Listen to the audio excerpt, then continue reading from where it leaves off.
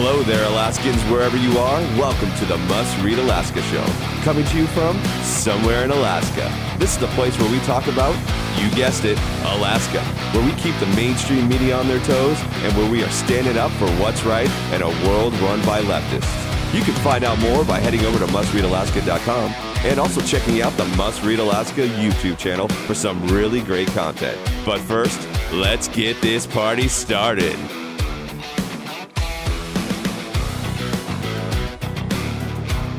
Merry Christmas, Alaska, and welcome to a special edition of Must Read Alaska Show coming to you from somewhere in Alaska. And I'm Suzanne Downing. Scott Levesque is also with me as my co-host today, and he's got that deep radio voice that you are accustomed to hearing on Wednesdays. So Scott, let's do a mic check on you. You there? I'm here, yeah, ready to go. Sounding great. And we have a special guest with us today, so I really appreciate you letting me sort of butt in onto your show, which is always the Wednesday show.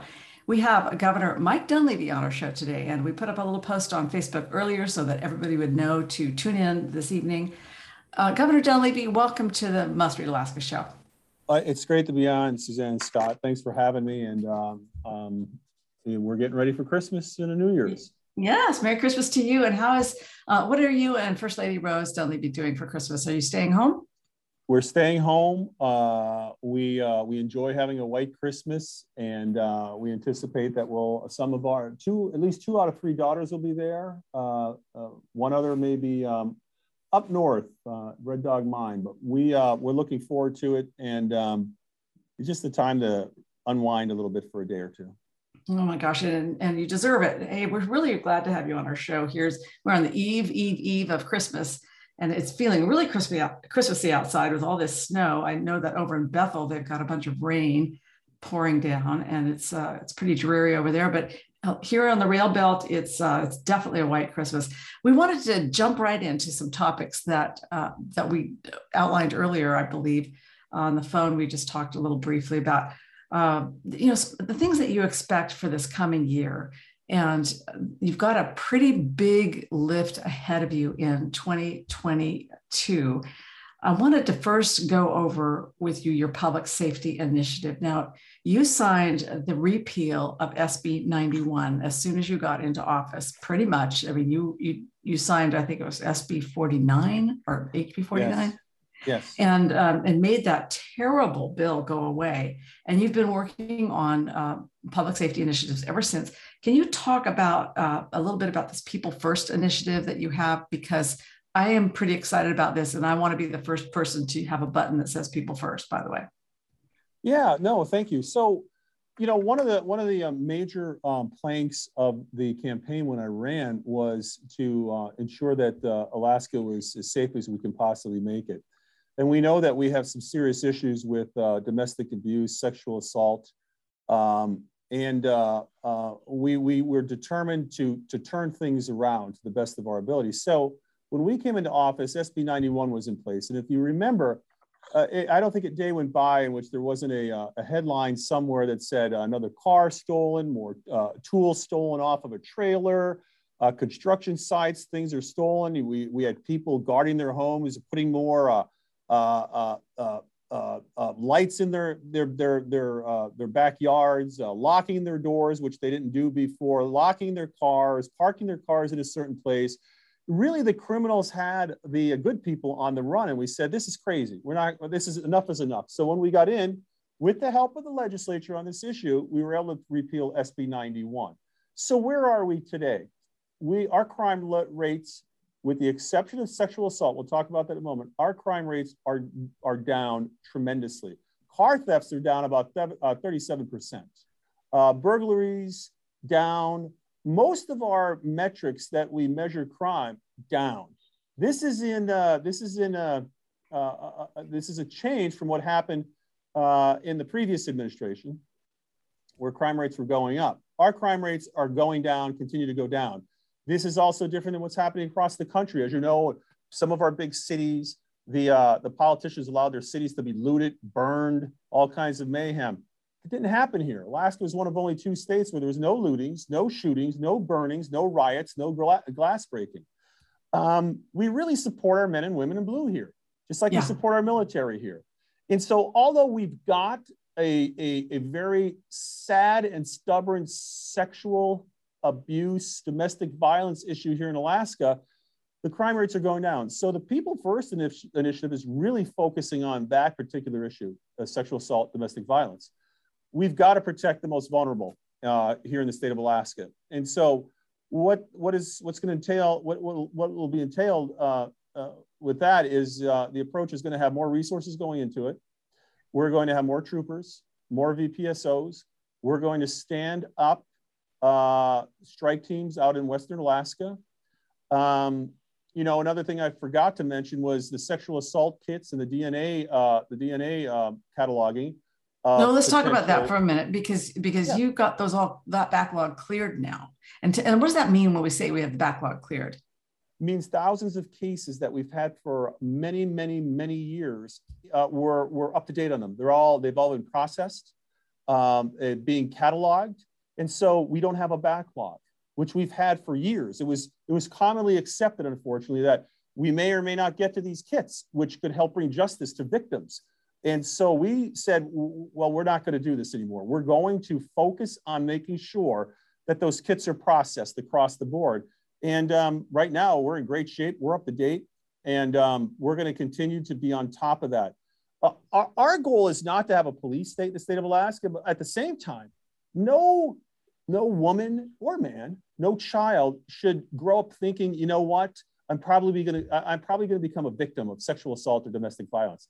It shouldn't be that way. It shouldn't be a norm. It shouldn't be accepted. It shouldn't be baked into Alaska's psyche. And so we're going to do everything we can over the next few years to make sure that Alaska drives down its cases of sexual assault and domestic violence. And as a result, we may see more people going to prison. We're going to have more prosecutors, more troopers, more VPSOs, more strike teams, and we're going to keep working on it. At the same time, we're going to be working on an initiative on missing and murdered Indigenous women, as well as other missing individuals in the state of Alaska. Families, the victims, everybody. Alaska needs to make sure that justice occurs in these cases. So we're going to find out where these people are. We're going to find out what happened to them.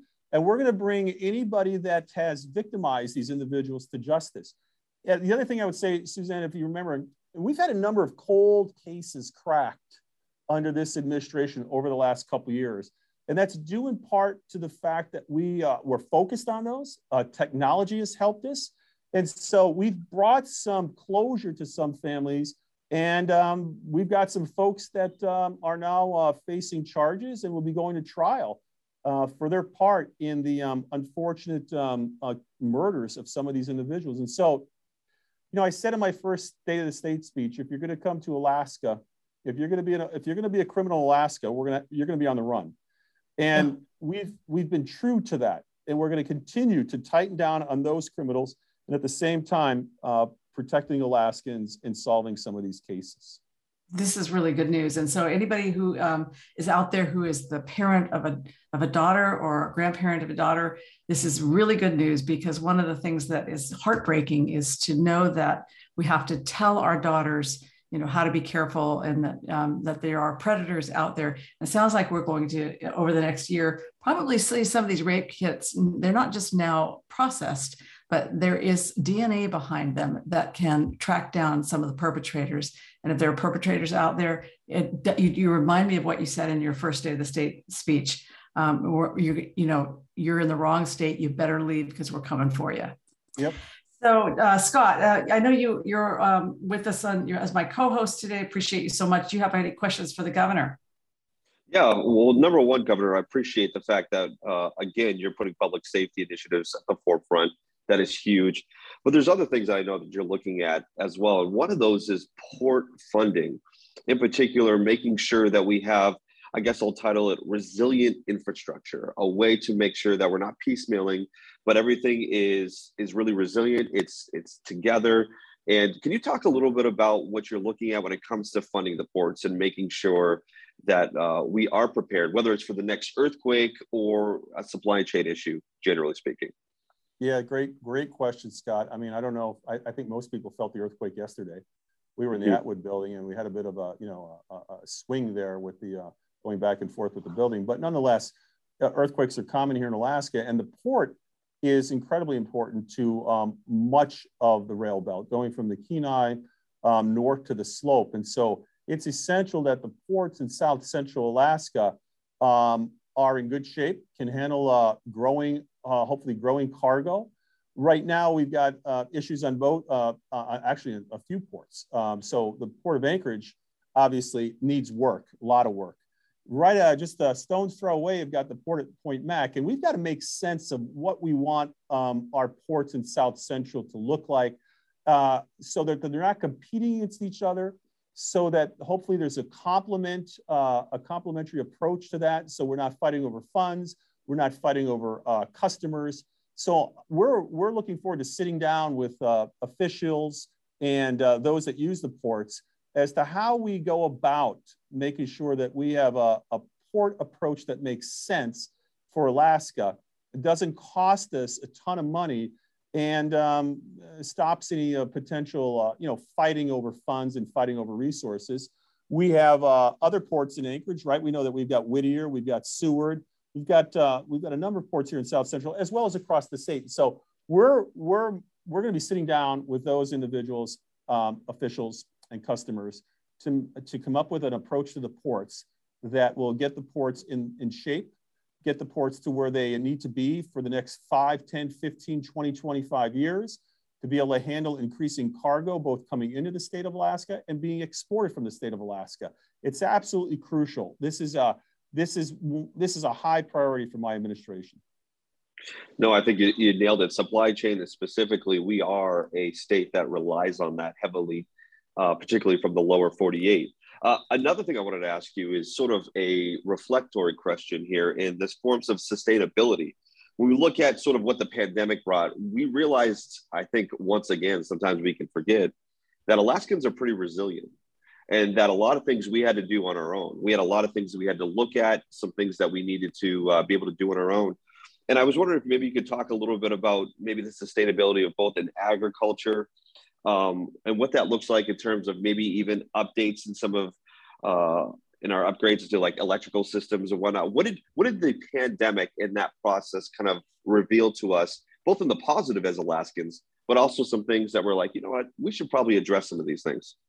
Yeah, great question. What it showed me is that it's just not theoretical that we could be cut off. I mean, we were cut off. The Canadians prevented us from going over land. The CDC and the Canadians prevented us from using our cruise ships for tourism.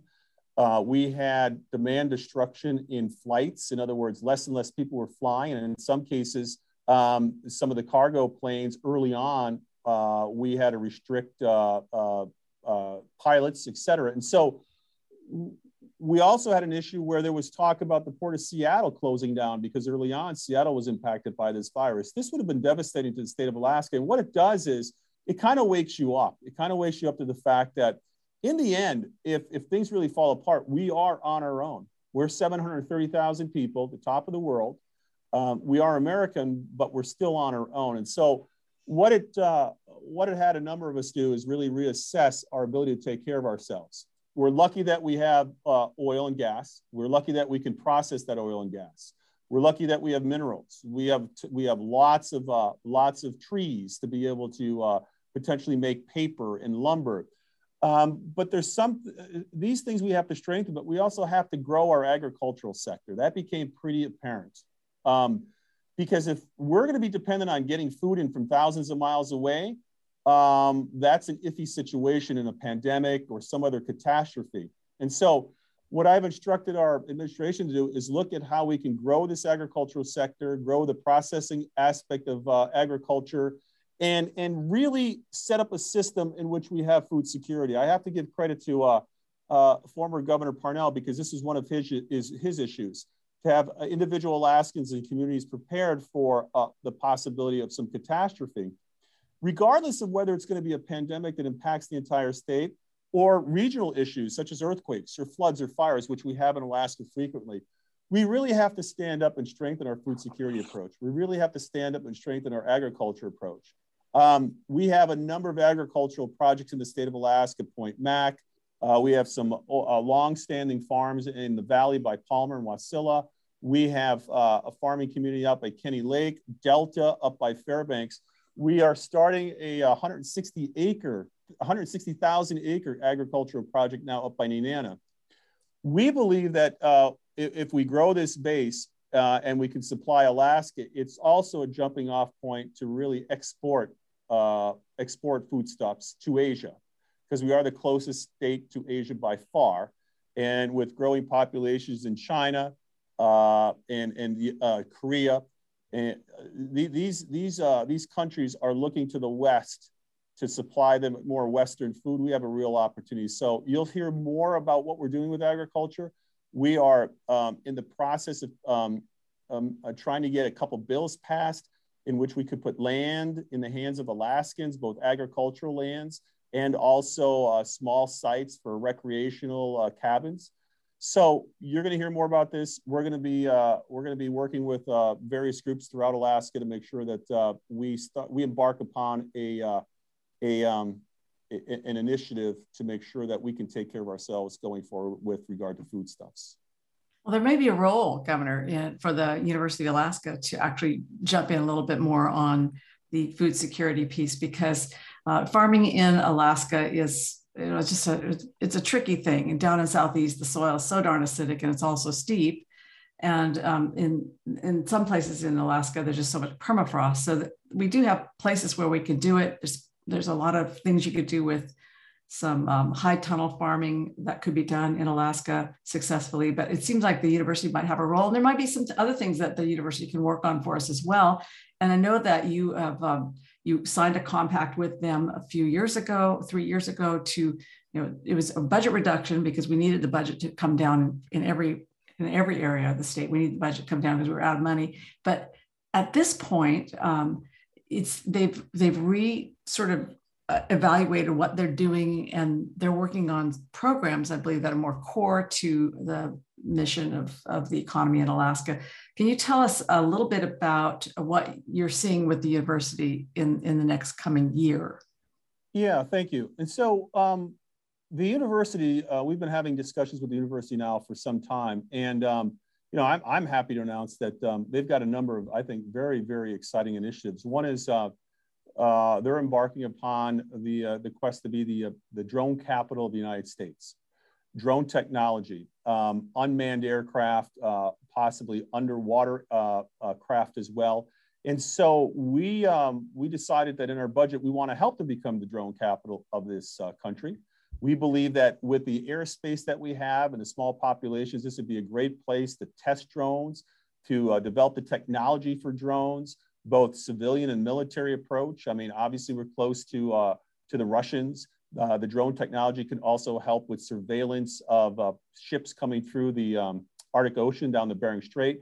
And so we think it's a terrific fit. And with our rocket launching program in Kodiak, as well as Poker Flats, these things can all be tied together, I think, to make Alaska and the University of Alaska a center for this type of technology.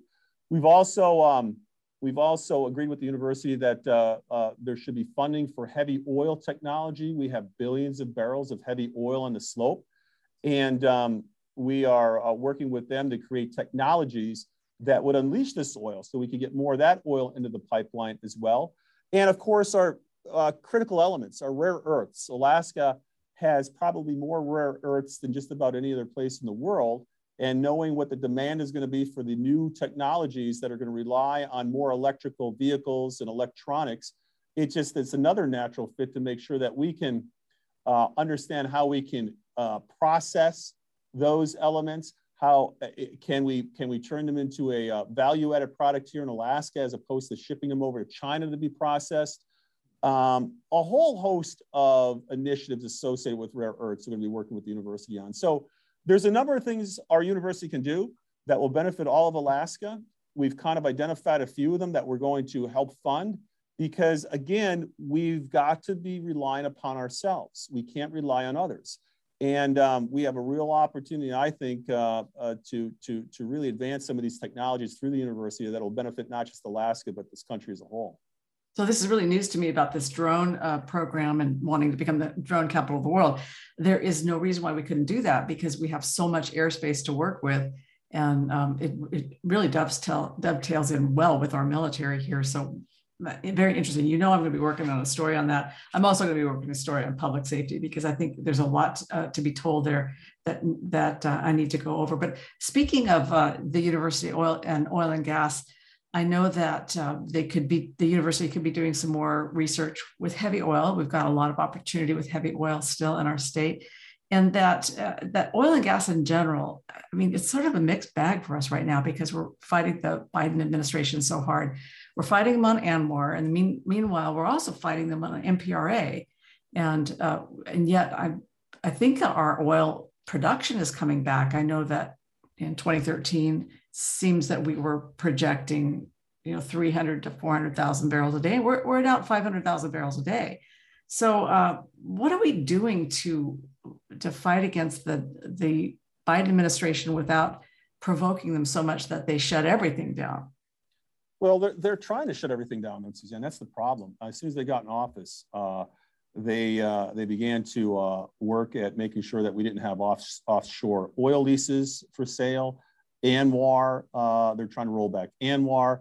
The courts have also dealt us a blow when it comes to the Willow Project.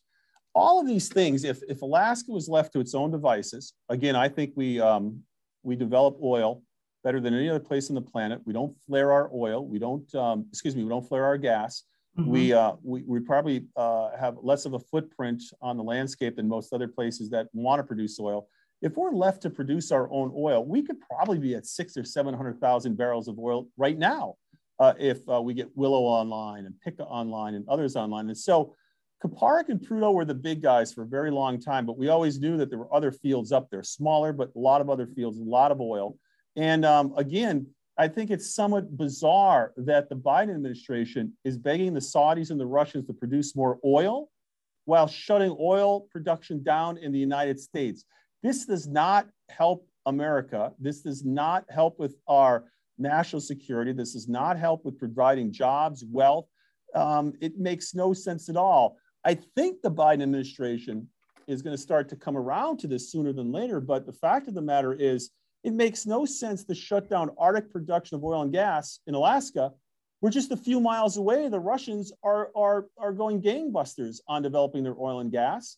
And we all know that their environmental regulations are nothing compared to ours. So this is what I've always said to people on the environmental side of things. If you truly believe in saving the environment, do it here in Alaska, where we can keep an eye on it and protect the environment.